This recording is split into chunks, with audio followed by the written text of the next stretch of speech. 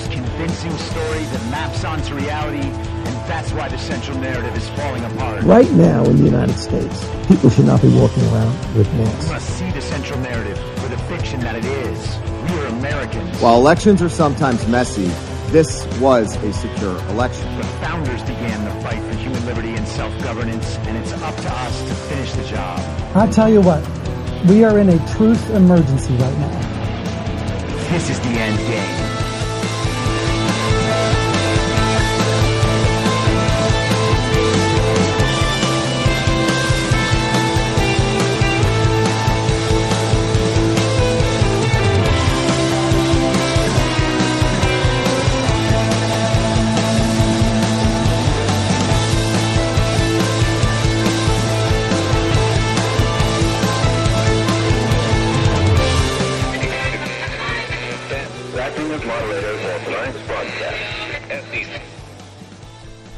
It's Thursday, February 24th, 2022, the 400th day of dystopia. I'm your moderator, Chris Paul. Let's be reasonable. I would imagine by the time you're hearing this, you have at least some knowledge of the fact that Russia has begun a full-scale assault on targets in Ukraine. Vladimir Putin has stated that the mission is to demilitarize and denazify Ukraine, and it seems so far, at least, like he is targeting military facilities, weapons and ammo depots, airfields, ports, and potentially chemical weapons labs. We'll get to that in a little bit. But overall, this is a situation in flux, and you might notice that the podcast will go up later than I usually try to get the podcast up by, and part of that is because there's so much going on moment to moment and so much new information coming in. It's hard to understand it all, and that is one of the things that they refer to as the fog of war. We're getting all of this information in. We want to know what it all means. We want some certainty. We want some clarity, but that's not available. And preparing to record the show today, I kind of felt like I did on November 4th as the communists were in the process of stealing the 2020 election. And I felt the same way on January 6th of 2021 as events were unfolding in the U.S. Capitol. It's difficult to record a podcast episode while the subjects you want to discuss are developing and you don't have that clarity or certainty or confidence about whether or not the things you're thinking and saying are ultimately going to turn out right. And so what my intention is, and this is always my intention, by the way, because certainty and clarity about everything that's happening in such a complex world is hard to come by no matter what. It works in degrees, and you can have relative degrees of certainty about certain subjects, particularly if these are subjects or trends that have been developing over time.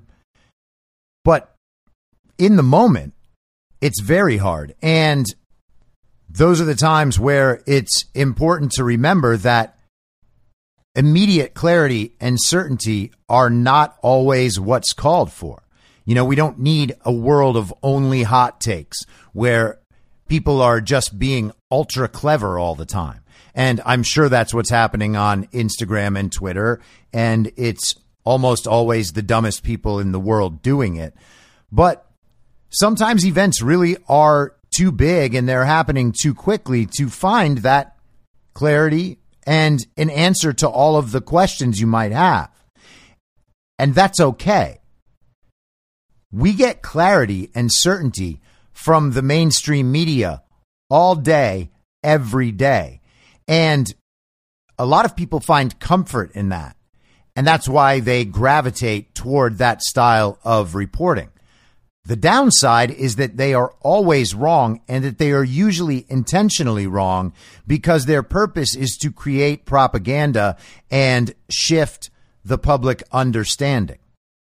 They want the public sentiment on the side that will help them to achieve their goals. And their goals have nothing to do with actually informing the public or what the needs of the public actually are.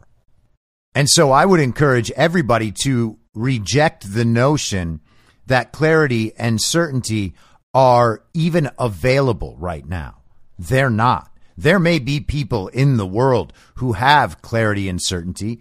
I'm sure Vladimir Putin knows Vladimir Putin's intentions, and the people around him likely do. But the idea that Joe Biden might, or that Brianna Keeler on CNN might, well, that's ridiculous. Joe Biden doesn't even know where he is or what time it is. Joe Biden might not even realize he's an illegitimate president. He's clueless. And he just came out to speak to the nation about a half an hour before I began recording this. And the first sentence out of his mouth was that Vladimir Putin is attacking the people of Ukraine. Now, Vladimir Putin is attacking Ukraine, but is he attacking the people? He surely doesn't seem to be. He doesn't seem to be targeting areas where the people live or would be, which is not to say that innocent people aren't dying in this attack. They may well be. And to consider what's happening today, tragic, does make sense on some level. But there are two different ways to think about what is the tragedy that is emerging today, right? One of them is that all of this is bad and the person who has initiated this event is therefore bad, and that would be Vladimir Putin. And we may come to think that that's true or partially true at some point. But the other way to think that the events of today and last night, if you're in the U.S., are tragic, to understand them as something that simply did not have to happen. Okay? And the distinction between those two options matters a lot when you're trying to assign responsibility and potentially guilt to the tragedy that is unfolding. Donald Trump said on Laura Ingraham last night that none of this would have happened if he had been president. And I think that that is abundantly clear at this point. If anyone doubts that, that person must be a child-brained communist who only follows the central narrative. There is no other way to see that situation. Donald Trump did not engage America in many foreign conflicts at all. He certainly didn't initiate any foreign wars, and he certainly did not provide the environment where things like this could happen. Joe Biden has done that. Joe Biden is the weakest, one of the weakest world leaders in history. Surely that is what the history books will write. And that is a result of his illegitimacy. When you steal elections, this sort of thing can happen. Joe Biden should not be in a position to have any influence on the events that are unfolding. And on some level, he almost definitely does not have any influence on the events that are unfolding. And this is the sort of thing that American voters could have and should have anticipated in the run-up to the 2020 election. I think we'll find when the truth does fully come out, the truth is already apparent, but when the truth does fully come out, I think we will find that American voters did realize that and did not at all vote to make Joe Biden the president. But certainly some Americans did. And those Americans bear the responsibility for what is happening now. Not only did they go and choose that this is the leadership they want the U.S. to have in the world right now, they also turned a blind eye to every claim of election fraud, including the ones that were brought up well before the election by people who were following events and understood with clarity and certainty that an apparatus was being built to allow the theft of that election through mail-in ballots, through doing away with local precincts and instead creating these giant voting centers, through the use of election fraud machines, through ballot harvesting, through the manipulation of voter registration databases, through Mark Zuckerberg's $300 or $400 or $500 million that were injected through the Center for Tech and Civic Life into the election, through the complicit media that lied about every relevant issue involved in the election, through big tech who censored legitimate information and legitimate voices, and who censored the Hunter Biden laptop, claiming it was Russian disinformation, through the 50 former intelligence officials who signed on to a letter claiming that the Hunter Biden laptop was Russian disinformation. It was not. It was Hunter Biden's laptop.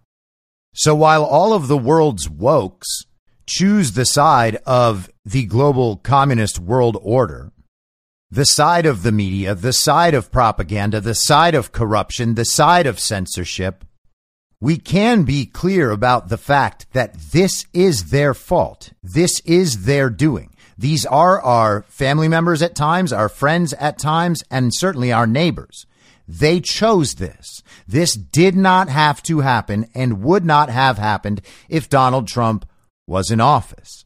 Now, you might think that Putin would want to do this either way. Well, then that would hinge on what he's actually doing. Okay. So is there a chance that Putin is describing his goals realistically and honestly? Well, yeah, there's a chance. There's also a chance he's lying for certain. And I don't think anybody like me or the people who might share my interpretation of events would be saying that we just trust Vladimir Putin. That's clearly not the case. But we also don't trust the world leaders, the talking heads on television who sided completely in lockstep with the COVID narrative that has destroyed societies across the globe intentionally, with a virus that was created intentionally by the very same people that have told us what the script was for handling the virus, and the very same people who created the vaccine. Those same people enabled the theft of an American election. They covered it up, and then they censored it with the help of big tech. My default, when any of those institutions are speaking at me, speaking at the public, propagandizing us, telling us what we must believe or we're traitors, my default on all of that is to assume that what they're saying is wrong and is a lie, and that they are trying to manipulate the public intentionally in service of their larger goals. Likewise, when the talking heads on television and the world leaders and all those associated with them are telling the public what they believe must be censored, when they are communicating to the big tech companies about what must be censored, my default is to believe that the thing that they are censoring is likely true, because this is the information war they're trying to wage. There's no point in censoring things that can be easily proven false. And if they could prove those things false that they are censoring, they would be better served to simply do that. They could just produce the evidence, and their evidence would be compelling. It would map onto reality, and people would understand. They would reject the disinformation unless the person spreading the disinformation could continually prove their case and win in the market of ideas. But that's not what they do. They censor because the information is damaging to their goals. Understanding that these institutions have it as one of their goals to make sure that we are being told the wrong stories about all of the most important issues in the entire world, the logical thing to do is to understand that some opposing version of what they're saying is therefore likely true, which doesn't mean you know exactly which opposing version is true, but you can pretty well be sure that if you are crossing what they're saying off the list and understanding what the opposing views of what they're saying could be, then you're off to a pretty good start.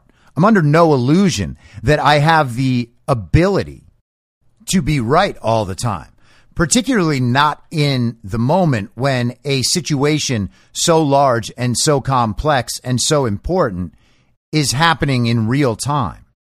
And this is part of why I try to focus on narrative shifts and the overall arc of the narrative, and why I try to focus on the big picture. If you listen to this show, you have at least some sense that I have a vision of what's happening in the world. I have a position I have taken and inhabited about what I think is going on in the world in the bigger picture. And using that as some rough guide, some rough map, I can try to figure out whether or not the events we're seeing in the world actually map onto that. And if they do, then there has to be some reality there. There has to be some connection in the real world. And applying knowledge that way is my process. That's what would allow me to confidently say, hey, masks don't work. Lockdowns don't work. There was no time at which those mitigation strategies for COVID were ever going to become more effective, because they couldn't become more effective. We were told that they were the best possible solution, even though there was nothing to back them as solutions in the first place.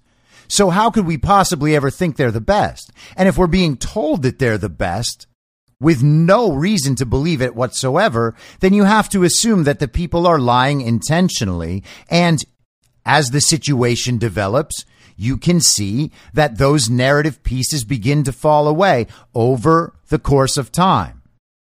Not only proving that the initial claims were wrong, but that the people making the claims were either lying or incompetent. And part of that arc, part of the map that I see, is the battle between global communists and world leaders who support the global communist world order, trying to shut down any leader around the world who cares about their own national sovereignty and the good of their nation that they lead, more than they care about the global communist agenda and the global communist world order, which is the priority, the set of priorities given to us by people like Klaus Schwab and like the rest of those who imagine that they are laying out and determining the course of the entire future of humanity. And if you didn't listen to the episode yesterday, I would encourage you to listen to that episode, because I tried at least to construct a broad picture of what the global communist agenda actually is and prove that that agenda, they are actually trying to implement it. So in that picture, it doesn't actually matter in some sense whether Putin is a good guy or a bad guy. That's not really the dichotomy I care about. I care about whether or not he's aligned with the global communist agenda, or whether he's simply trying to be the leader of a sovereign nation that is not interested in the global communist agenda and is resisting it at all costs. Whenever the global communists run up against a leader like that, they attempt to destroy that leader, not only in terms of their public image, but in their ability to operate within the world economy and the global power structure. And they tried to do exactly that to Donald Trump. They tried to destroy Donald Trump in every way imaginable, because Donald Trump's stated priority, and there's more than enough proof in the world from his 4 years as the publicly agreed upon president and the last year plus of whatever is happening while the fake president pretends to be the real president. There's enough proof there to understand that Donald Trump's stated goal of putting America first, looking out for America's people over the rest of the world, certainly over the global communist agenda, that his stated goal actually is what he cares about. Okay? We should expect that other sovereign leaders around the world in that Trump style do legitimately care about the good of their nation and the sovereignty of their nation. And that's why the same global communists, in league with the media and big tech censors, try to destroy them. We see that with Viktor Orban, for instance. And there is ample reason to believe that Donald Trump was actually able to get on the same page with a bunch of these sovereign nationalists, let's call them. I will probably think of a better way to describe that, and I'm sure there's probably issues with that description. But for now, sovereign nationalists, right? You got Putin and Bolsonaro and Orban and perhaps Modi in India, potentially Abe in Japan, the leaders of North and South Korea that he brought together. Donald Trump crossed through the demilitarized zone. Trump crossed the line of demarcation between North and South. And he seemed to have a reasonably stable relationship with Mohammed bin Salman in Saudi Arabia. He created historic peace deals in the Middle East. And so there's at least some indication there that a great many leaders around the world who seem to care about the sovereignty of their nations as opposed to joining the global communist world order, that they may be on the same page. And if Putin is on that page, then it should change the way we see the situation in Ukraine as it evolves. And there is nothing about this perspective in any way that makes one pro-Putin, pro-Russian, anti-American, anti-Ukraine, anti-Europe. But those claims will be made regardless, because those claims help their narrative and help their goals. And that's why they make them. It's no different than the punishment they dish out if you say correctly that Black Lives Matter Antifa is a well-funded, foreign-funded, well-organized campaign of domestic terrorism and civil unrest, which doesn't in any way mean that you think black lives don't matter. I think even the term black lives is ridiculous. The lives of black Americans matter. I don't need to say Black Lives Matter or support the organization Black Lives Matter to understand that the lives of black Americans matter. I actually believe that, not like the Democrat politicians that continually destroy urban communities with high densities of black Americans. I'm not the one who encourages stealing their votes so that I can install more communists in the system of power. I believe that the lives of black Americans matter to the extent that they can have freedom and self-determination and try to make better lives for themselves and their families. But to say that would get me called racist by some of the stupidest people on earth. And eventually you just have to accept that, right? My goal here is not to say enough safe things that I can gather followers. I'm not Mike Cernovich. My goal is to say, wow, this is an extraordinarily complex situation we're looking at. This is how I see it. And someone will tell me I'm wrong about this or that, and I'll think about it, and they might be right. I might be right. If they're right, I'll change my opinion, and I'll get more information and move to a new evolution of my belief. And there's nothing wrong with that. The situation is developing too quickly to be right about it all the time. But one way not to be right about it ever is to repeat the things that you hear on the television. And to be clear, I'm not saying that no truth comes out of the people on television, particularly on Fox. They have some good guests on Fox. They have one good actually two good hosts on Fox. They have Jesse Waters and Tucker Carlson. Both of them do a pretty good job. I think Jesse Waters is probably doing the best job right now, but neither of them have really gone hard after election fraud. So where does that leave us? But in Fox News' normal programming, they'll have people like General Keith Kellogg on. And I'm certainly not lumping Keith Kellogg in with Brett Baer and Neil Cavuto. But I'm also not going to confine my thinking to what the mainstream media or the tech companies think is appropriate. I'm not going to do that ever. I would rather be as honest and truthful as I can while trying to analyze a situation than ever simply repeat what's on the television, and then when I'm wrong because they led me intentionally to be wrong, think, oh yeah, but everybody else was wrong too. No, not everybody else was wrong. And we're going to see that happening a lot over the next few months as these situations continue to evolve. The COVID narrative has almost completely collapsed. They're still trying to keep it alive just so that people can get out. All the people who have been wrong for 2 years are trying to find lifeboats so that they can preserve their reputations after being wrong for 2 years, after repeating all the positions on television, all those very safe positions. And we're going to see that escalated times 100 when it comes to election fraud. These people chose not to look for the evidence. They chose to say the easy things. Ooh, sometimes they're going to get a bit edgy. Oh, they're going to say some position that makes both sides a little bit mad. Well, how brilliant. I'm not into that. I've never been into that, and I never will be into that.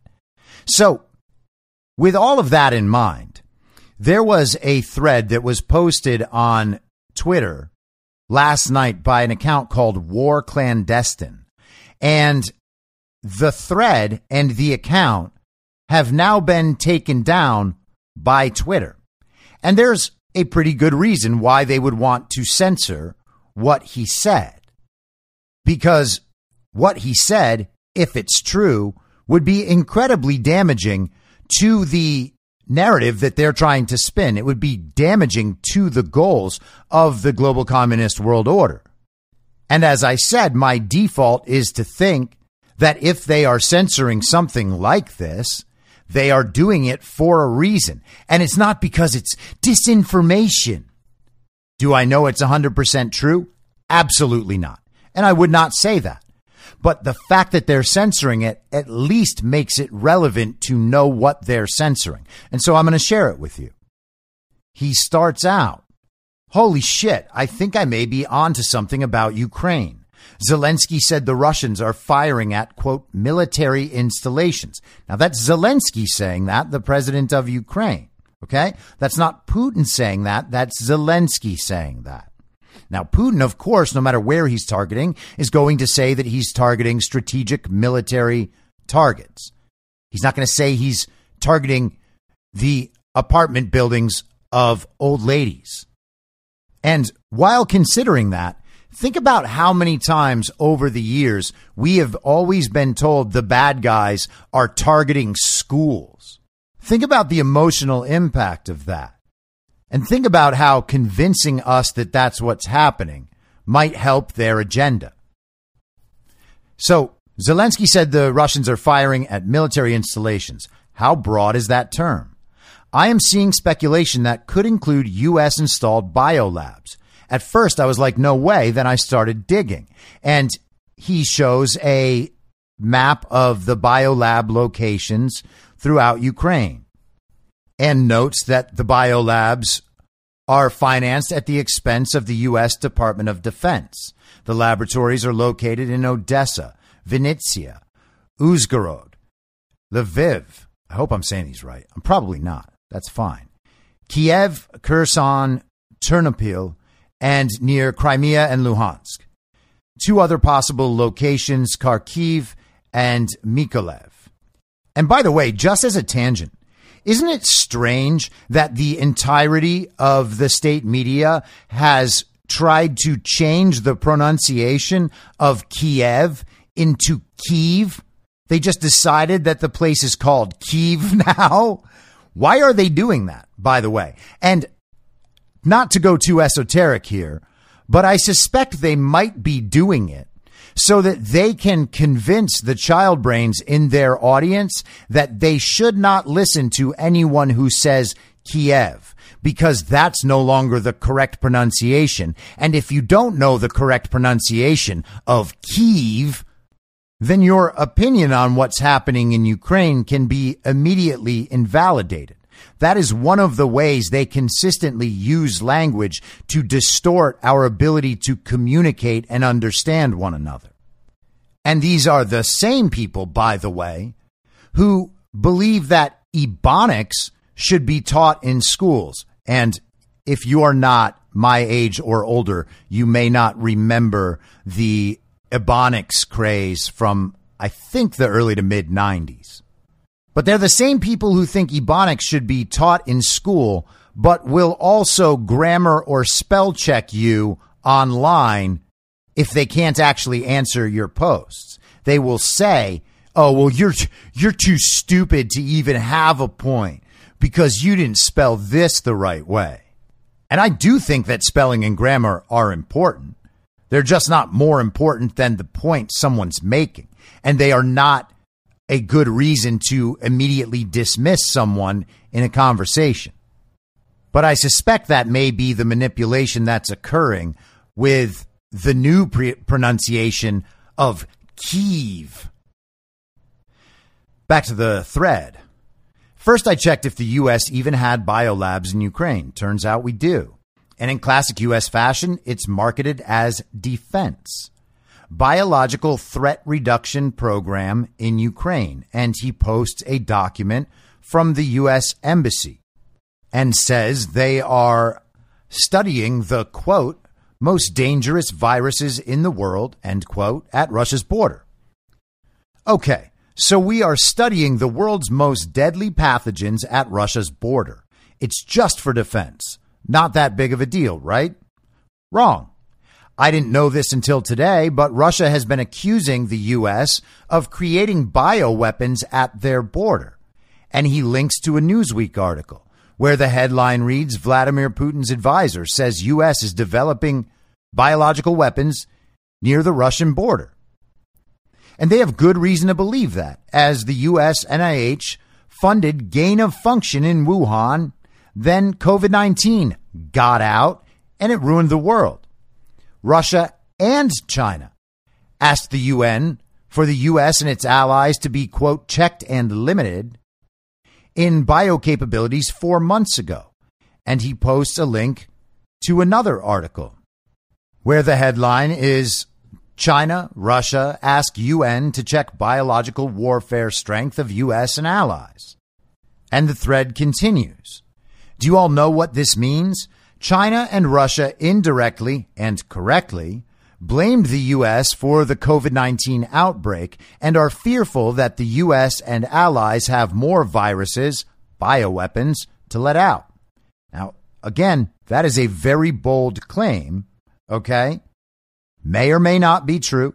It's just information among other information. It's something to think about, something to keep in your head, and see if this claim maps onto reality as the reality emerges.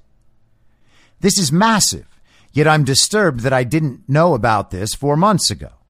So how does that pertain to Ukraine? Well, where in Ukraine are the explosions taking place? Here's a reported explosion in Lutsk. This is 75 miles inland in far western Ukraine, the opposite border of Russia. What does this have to do with Crimea and Donetsk in the east? Reportedly, Kiev has seen missile strikes as well at their airports and military installations. Kiev is also on the western side of Ukraine. Also a city the U.S. government have confirmed the U.S. have built biolabs in.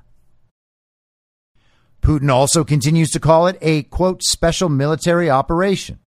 He says he wants to demilitarize and denazify the country, but not occupy it. What does he mean by that? What is he really targeting? Now, demilitarize has a pretty clear meaning. They don't want Ukraine to activate military forces in opposition. And if it turns out to be true that Putin does not wish to occupy the territory, then saying that Putin is trying to take over Ukraine is already inaccurate at best. And that is what we are being told by the media and by the corrupt communists in our government, like Joe Biden. Joe Biden came out and in the first line of his speech, he lied and said that Vladimir Putin is attacking the people of Ukraine. There is no indication that he is attacking the people of Ukraine. Attacking military installations and military targets, strategic targets in Ukraine, is entirely different than attacking the people of Ukraine. And as I said, Vladimir Putin's goals may emerge in some form over time, but right now they're not completely clear. We have what he states to be his goals, and we have information about what the global communists are saying Vladimir Putin's goals are. And Putin may be telling the truth, or the truth may be somewhere in the middle, but it's highly unlikely that the global communists are telling the truth because they lie all the time to advance their own goals. And maybe Vladimir Putin does as well. We'll have to see. But to say that he is denazifying Ukraine, now that is a very interesting claim. Okay? So there is the World War II history of Nazi activity in Ukraine, and they also have something called the Azov Battalion in Ukraine. And a week ago in the National Pulse, Rahim Kassam published this. Western media is literally peddling neo-Nazi propaganda to prompt war between Russia and Ukraine. Western media outlets have been peddling military training imagery featuring 79-year-old Valentina Konstantinovska, a.k.a. Granny Valentina, amidst the consistent pro-war coverage of Ukraine and Russia. Now it has emerged the images of the elderly lady in training were actually organized by the nation's avowedly neo-Nazi paramilitary, the Azov Battalion. Konstantinovska featured on the front pages of a number of Western newspapers in the past week, including the Financial Times, the Times, the Daily Telegraph, and the Independent, all UK-based papers or news sites. The saber-rattling stories have also hit Israel's Haaretz, America's Fox News, and the Irish Times. The photographs and media released over the past week show the senior citizen, amongst others, undergoing weapons and first aid training in the city of Mariupol, I hope I'm saying that right, in southeast Ukraine. The event appears to have been organized and promoted by the Azov Battalion, which formed in 2014 as a volunteer paramilitary organization before integrating into Ukraine's formal military forces.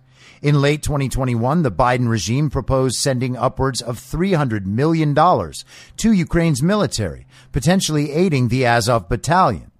A spokesperson for the group has attempted to dissuade American politicians from stopping funding for the entity, claiming that only 1 in 5 of the unit's members are actual neo-Nazis. Their efforts, especially with the Biden regime, appear to have paid off. In the middle of the coverage of the group's training propaganda was NBC News' chief foreign correspondent, Richard Engel. Engel actively promoted the stunt, interviewing the 79-year-old Granny Valentina as she learned to use an AK-47. If Putin comes, I should be able to shoot. The threat is very serious. I think every person in our country should be able to shoot from the window or on the street if the enemy comes, she told media outlets, further normalizing the threat of war between Ukraine and Russian forces. ABC 7 in New York also covered the story under the banner, Ukraine's special forces offer training to civilians. In a video posted to Twitter, the Nazi insignia of the group is clearly visible on the right arm of the soldier training a Ukrainian child. Other videos surfaced of the training, including one captioned, "The Azov Regiment explains to the people of Mariupol how to avoid danger." Again, the Wolf's Angle insignia popularized by the Nazi Party in Germany during the Second World War is clear on the uniforms of those performing the training. Czech media reports and Twitter users alike have argued that the training is part of an ongoing propaganda campaign by the battalion, which is keen to stoke war for its own benefit. The Guardian reported that the Azov Battalion has been fighting Russian separatists for at least 7 years, calling them the most potent and reliable force on the battlefield against separatists. Now, again, the separatists are the groups of people in in parts of Ukraine, but specifically to this issue in eastern Ukraine, that Vladimir Putin has now recognized as independent republics. They are people who do not want to be part of Ukraine and largely Russian speaking. And again, I'm not saying that everyone in those regions agrees with that motivation. Okay. It's fascinating, as they say, how an Azov Nazi granny propaganda photo op managed to slip past the vast billion-dollar network of U.S., UK disinformation fighting NGOs, media fact-checkers, online Nazi hunters, Bellingcats, etc., all supposedly set up to protect us from exactly this. War podcaster Mark Ames tweeted. In 2013, then Senator John McCain, no name, posed alongside neo-Nazis in his failed efforts to saber-rattle for war against Russia while forcing Ukraine into the European Union. The European Union's influence waned in the Brexit years that followed, deferring their imperialist intentions for nearly a decade. The news represents the latest infiltration of propaganda to Western media by a foreign group. The Chinese Communist Party has consistently worked their influence into Western media, with a long list of outlets participating in Chinese propaganda events. So we know of Nazi activity in Ukraine from World War II, and we know that there is a battalion loyal to Ukraine, part of the Ukrainian army, part of its National Guard, that is at least 20% avowedly and openly neo-Nazi. And their uniforms bear the insignia of the same. So is there a way that it's possible that one of Vladimir Putin's goals in this military operation in Ukraine is indeed denazification? This would point to that potentially being true. And you might be inclined to say, well, that's the National Pulse. They're an outlet on the right.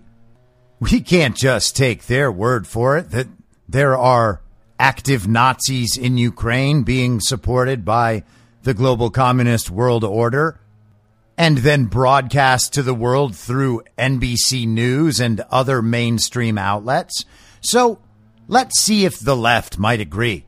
And it turns out this article is from January 15th of this year in the communist rag Jacobin. The headline is, "The CIA may be breeding Nazi terror in Ukraine." The CIA has been secretly training anti-Russian groups in Ukraine since 2015. Everything we know points to the likelihood that includes neo-Nazis inspiring far-right terrorists around the world. And isn't that amazing how they always pull that? Neo-Nazis are just automatically far-right, and they have to be because, well, Jacobin is far left, and they're the good guys in their minds, and the far left is good in their minds. Nazis are bad, always. So that must make the Nazis far right. Except the Nazis were a nationalist socialist party, and they are a collectivist ideology. But they're also somehow socialist, and people call them fascist, and we're told fascist is also far right. But fascist is also a collective ideology, and we see fascism in the world right now. We see the joining of corporations and the state. In America, that's referred to as a public-private partnership. The Chinese Communist Party refers to their version as state capitalism. Klaus Schwab calls it stakeholder capitalism. These are all collectivist ideologies, and they are all aligned with the global communist agenda. None of them are far right. They are all far left. But the communists at Jacobin don't want to associate themselves with these ideologies, even though they are definitionally associated with them, so they call them far right. But let's see what they have to say. The U.S. government has a well-documented history of backing extremist groups as part of a panoply of foreign policy misadventures, which inevitably end up blowing up in the American public's face.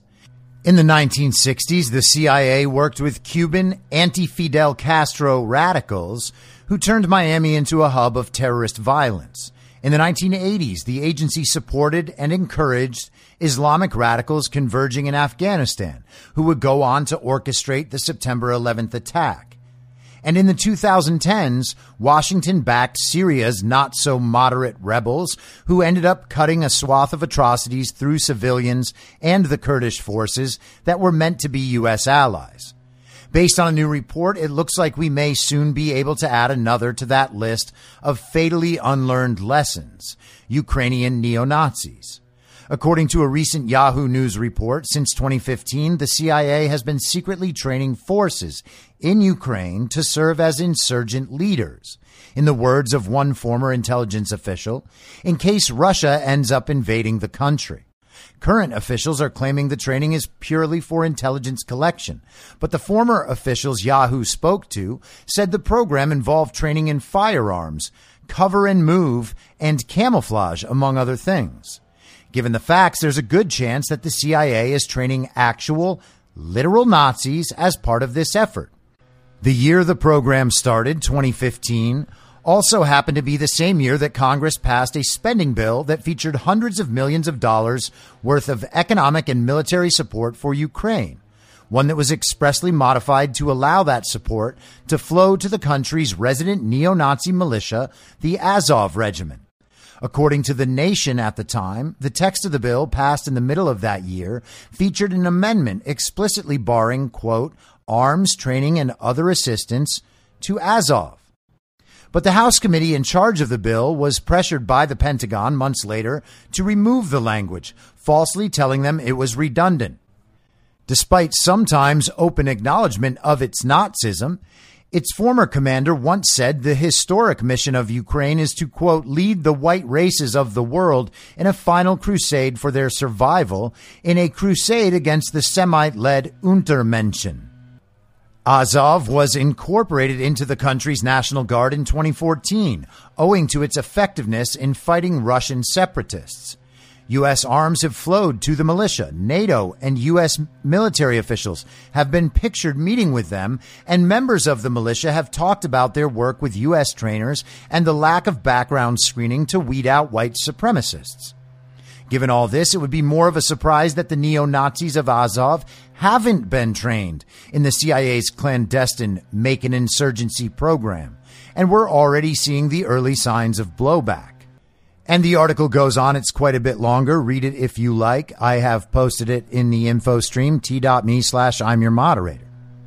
Now, last night on Tucker Carlson, he referred to Ukraine as a client state of the U.S. State Department. The U.S. State Department has been, in some sense, reshaped as the bureaucratic deep state arm of the American government's alignment with the global communist world order. And in that, they work hand in hand with the CIA. If the CIA is sponsoring and training a neo-Nazi militia in Ukraine, and Nazis have been present in Ukraine since World War II, what does that tell you about what's going on in Ukraine? What does that tell you about Nazis in the modern day? And what does that tell you about the truth or falsity of Putin's statement that he means to denazify Ukraine?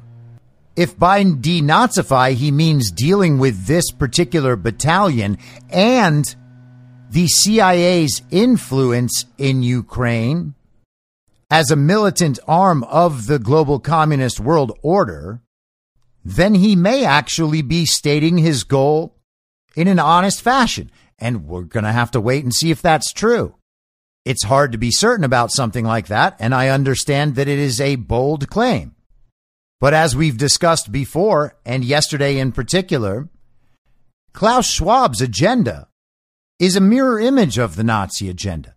His quest for global domination is a mirror image of what we saw in World War II. So to the extent that this Nazi battalion is real, and it certainly seems to be, to the extent that it is supported by the CIA and other corrupt elements of the American deep state in league with the global communist world order, then is the claim true that factions in our country and in our government are genuinely supporting a Nazi movement?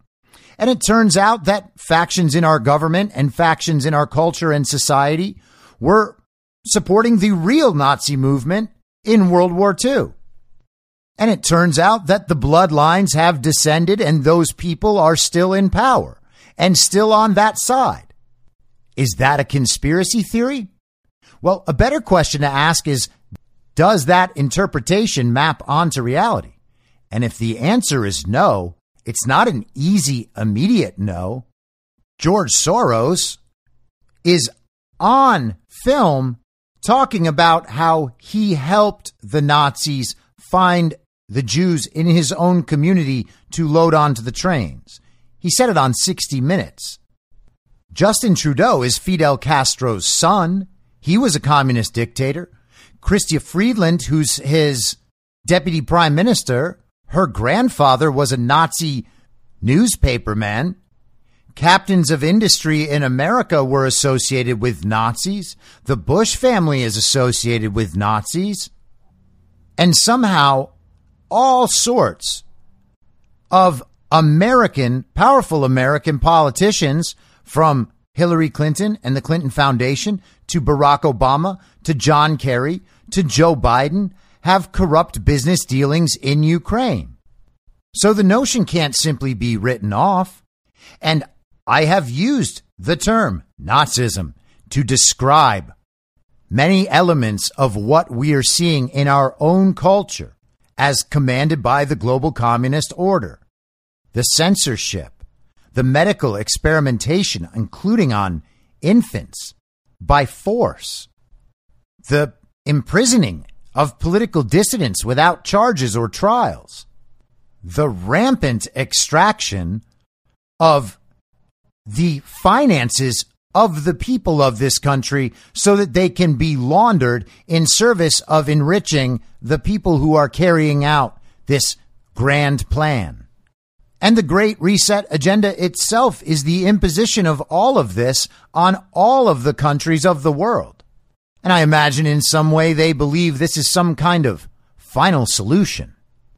And perhaps it would be, with the tracking and control over everything everyone does, the social credit scores, the segregation of people, the prevention of certain individuals from being able to participate in society to the point of even being able to buy food or fuel.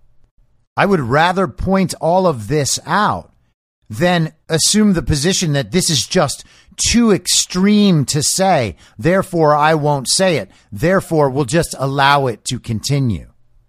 So Joe Biden walked out to address the nation.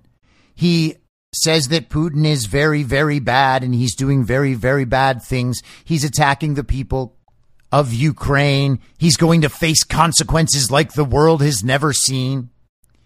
Joe Biden actually said today, a real quote, "No one believed that the sanctions would stop Putin." He said that. And then a few minutes later, he was asked the question by Caitlin Collins of CNN, who is a complete and total hack. She asked him a question about the effectiveness of those sanctions, and he responded, "I didn't say the sanctions wouldn't stop him." So he's basically trying to inhabit both of the positions. And certainly his administration, certainly Jen Psaki, has said that they believe the sanctions will have a deterrent effect on Putin's choices. They didn't. Clearly, they haven't at all. Biden's going to impose more sanctions. But he's also said that no one believes the sanctions would stop him, which means that he's saying he knew the sanctions would be ineffective. Now, he knows the sanctions are going to hurt Americans in terms of gas prices and other energy prices and plenty of other things, because fuel and energy influence the prices of everything we buy. So the sanctions won't work to stop Putin. The sanctions will work to harm Americans. But also, he's not saying that the sanctions won't stop Putin. And this is the sort of thing that happens when an illegitimate president that the people did not elect is pretending to be president. In his speech from yesterday, Putin said that if the U.S. or its allies or NATO or whoever tried to interfere with the operation he's conducting, they would be met with consequences the likes of which they have never seen. And people have speculated that perhaps he's talking about a nuclear strike. I tend to think that's not true, but I guess we'll find out. Biden was asked about that threat and whether or not he thought that Vladimir Putin was threatening a nuclear strike. And Biden said, I have no idea what he's threatening. I know what he's done. So once again, congratulations, commies, for giving some substance to the idea that Joe Biden was actually elected president of the United States of America and that he was the most popular candidate of all time. He received 81 million real legal American votes. Sure he did. Now, a month or so ago, Biden went out and gave his really great press conference, and he said, essentially, that Putin could launch a minor incursion, and that wouldn't trigger a military response. And he has said many times since then, and so has Jen Psaki, that the U.S. military will not be going to war with Russia.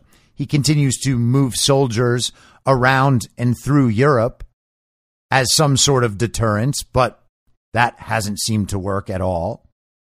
And in his question and answer portion of today's speech, it's hard to call what Biden does a speech, but in the question and answer portion, Biden basically took the idea of removing Russia from the SWIFT system off the table because he said their European allies weren't on board with it. So what threats does he have left to make? It doesn't seem like the financial threats are threats at all. It doesn't seem like Putin cares. And if that is the only card the fake administration and the European allies have to play, and Putin has actually fortified himself against the playing of that card, then those aren't threats at all. All they're doing is messing up the world's economic infrastructure. Joe Biden is absolutely feckless. He is absolutely incompetent. And the truth is, whoever is actually making these decisions for him that he mumbles and stutters out to the American public before turning his back and meandering his way back to bed in the afternoon, well, they're completely incompetent too. And in regard to the discussion yesterday, it may well be true that the Great Reset agenda itself is already a plan B. They shouldn't have to just switch everything around so their system can still work. Their system is failing on every level, and specifically I'm talking about the central banking system. And if they need to launch a pandemic to put their new system into place because their old system is failing, and they're already on Plan B or Plan C or Plan Z, and it seems more every day like they are, then we go back to the concept of incompetence and narcissism. These people believe they are becoming gods, but they can't do anything right, and they are getting shown to be fools on the world stage right now with everyone watching. And before I go, changing subjects without a segue, there has been a really interesting and fascinating development on the Truth Social app, and that is the emergence of an account that goes simply by Q. That Q account, people have discovered, was created on February 9th before the CEO, Devin Nunes, and President Donald Trump actually made their accounts, if I'm getting that right. And yesterday, Q posted something, the account at Q posted something about Chernobyl. Well, the Russian military seems to have just taken over the Chernobyl facility in Ukraine. So that's interesting. But the CEO of Truth Social, Devin Nunes, responded to that post and wrote, "Who is Q?" Now, to be clear, we cannot know who Q was originally. Could be one person, could be a group of people, could be military intelligence, could be a complete and total hoax. Right, guys? Could be completely fake. And so this new @Q account on Truth Social may be whoever the original Q was, or it may not be. We don't know either of those two things. But nonetheless, the account @Q on Truth Social exists, and it has now been interacted with by the CEO, Devin Nunes. And the Q account has existed since the very beginning of Truth Social. Now, one could imagine that as the CEO of a social media platform, Devin Nunes could potentially find out who is attached to that account. But he is asking publicly, who is Q? Now, the entire thing could be one magnificent trolling operation. That is totally possible. But even as a magnificent trolling operation, this is still significant because Devin Nunes interacting with it means it can't be simply ignored by the media. And if the media begins to ask who Q is on Truth Social, they are going to get themselves into a conversation they want absolutely nothing to do with. Are they going to start covering it and saying that this Q is fake or a conspiracy theory or something? Well, what would that even mean? Why would anybody believe them when they say that? It's just an account on a social media platform. But it's also entirely possible that the Q on the Truth Social platform could verify or confirm somehow that it's the same Q from 4chan and then 8chan and then 8kun. And if that's confirmed, well, then Q exists again and Q is posting again. And if they can't take down Truth Social, then what are they going to do? How are they going to deny the existence of Q at that point? And again, I am agnostic about all of this. It is information among other information. I am telling you that this could potentially happen, and the media's coverage of it alone is an event in itself, apart from whether or not the Q account is Q. And if the Q account does confirm to be the same Q, then the interest in that Q account and in Q broadly is going to increase no matter what. Just the curiosity and the desire for discovery will make it a significant event. And then you would have to understand this as a phenomenon that the media cannot ignore as it grows. Okay? The comfort with the idea of the Q thing broadly has only increased since Q stopped posting and since Joe Biden was named fake president. And with that increased attention, what is the media? What are the big tech companies? What are the global communists going to do to shut that down? Well, there's nothing they can do to shut it down. Maybe they can turn off the internet. Maybe there is some server issue or some way that they can shut down the Truth Social platform. Maybe they can take it out of the Apple Store. Those are possibilities, I guess. But those are all possibilities that the people running Truth Social must have planned for.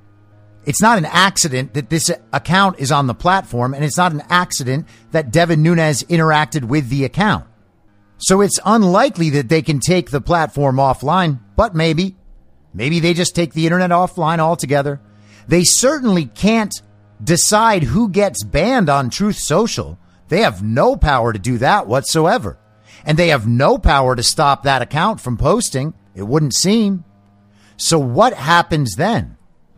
And just for fun, imagine what would happen if somehow this Q account confirms to be the Q, and that Q starts posting legitimate Q proofs in real time. What if people do sign on to the idea that all of this is legit and all of it has been legit the whole time? Well, there's not a whole lot that could hurt the global communist agenda more than that. And there's not a whole lot that could hurt the child brains more than that. That's what they think they're so right about. All of these no-no people, all the bad people, they think Q matters, so they're stupid. They think Donald Trump was a good president, so they're racist. What else do they have? They are wrong about everything all the time. but they still get to hold on to those little tiny nuggets. Those make them feel safe in their position. What happens if that all goes away? And then, just for fun, imagine that Truth Social account, that Q account, tweets out, "My fellow Americans, the storm is upon us." It's very, very possible. Very possible. Just a thought experiment here, but it is very possible that the fake president of the United States, Joe Biden, through the @POTUS Twitter account, could address that post from his own Twitter, which would mean that the @POTUS Twitter account has, in some sense, tweeted out, "My fellow Americans, the storm is upon us." And again, just a thought experiment. But the child brains would spin out into nothingness. The communists would lose their mind. That would cause a mental breakdown on a massive scale. These communists better hope that they can get everyone into the metaverse before any of this happens. I'll be back tomorrow at the same reasonable time on the same reasonable podcast network. I don't have a network. Masks and lockdowns don't work. They lied to you about a pandemic, and Joe Biden will never be president. In my mind, that's the end game. Thanks for listening. If you'd like to follow what I'm reading and thinking throughout the day, download the Telegram Messenger app and go to t.me/I'm your moderator. I'm on Gab, Getter, Rumble, and BitChute at I'm your moderator. You can find my writing at imyourmoderator.substack.com, and the merch site is cancelcouture.com, or go direct shop.spreadshirt.com/cancel-couture. If you'd like to support the show financially, there is a crypto wallet address in the episode description, or go to ko-fi.com/I'm your moderator, ko-fi.com/I'm your moderator. And I'll see you again soon, out on the range.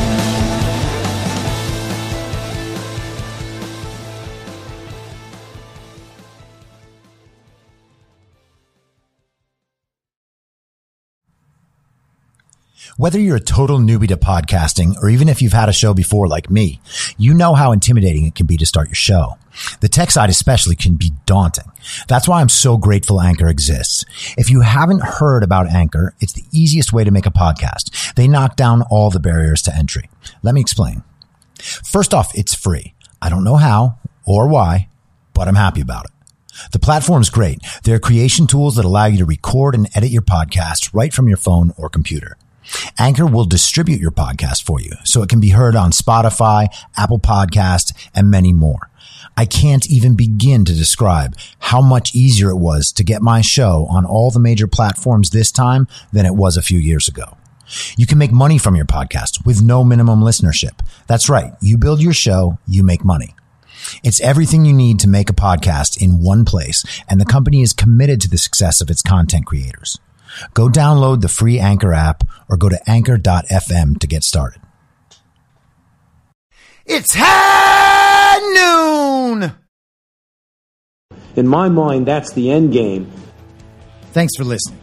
If you'd like to follow what I'm reading and thinking throughout the day, you can do that by downloading the Telegram Messenger app and going to t.me/I'm your moderator. On social media, you can follow me on Truth Social, Getter, and Gab at I'm your moderator. I also have channels on Rumble and BitChute. If you'd like to follow the writing, you can find me at imyourmoderator.substack.com. The merch site is cancelcouture.com, or go direct shop.spreadshirt.com/cancel-couture. If you'd like to support the podcast financially, the best place to do that is Ko-Fi. Go to ko-fi.com/I'm your moderator. And all of these details will appear in the show notes with each episode. I'll see you soon down on the range.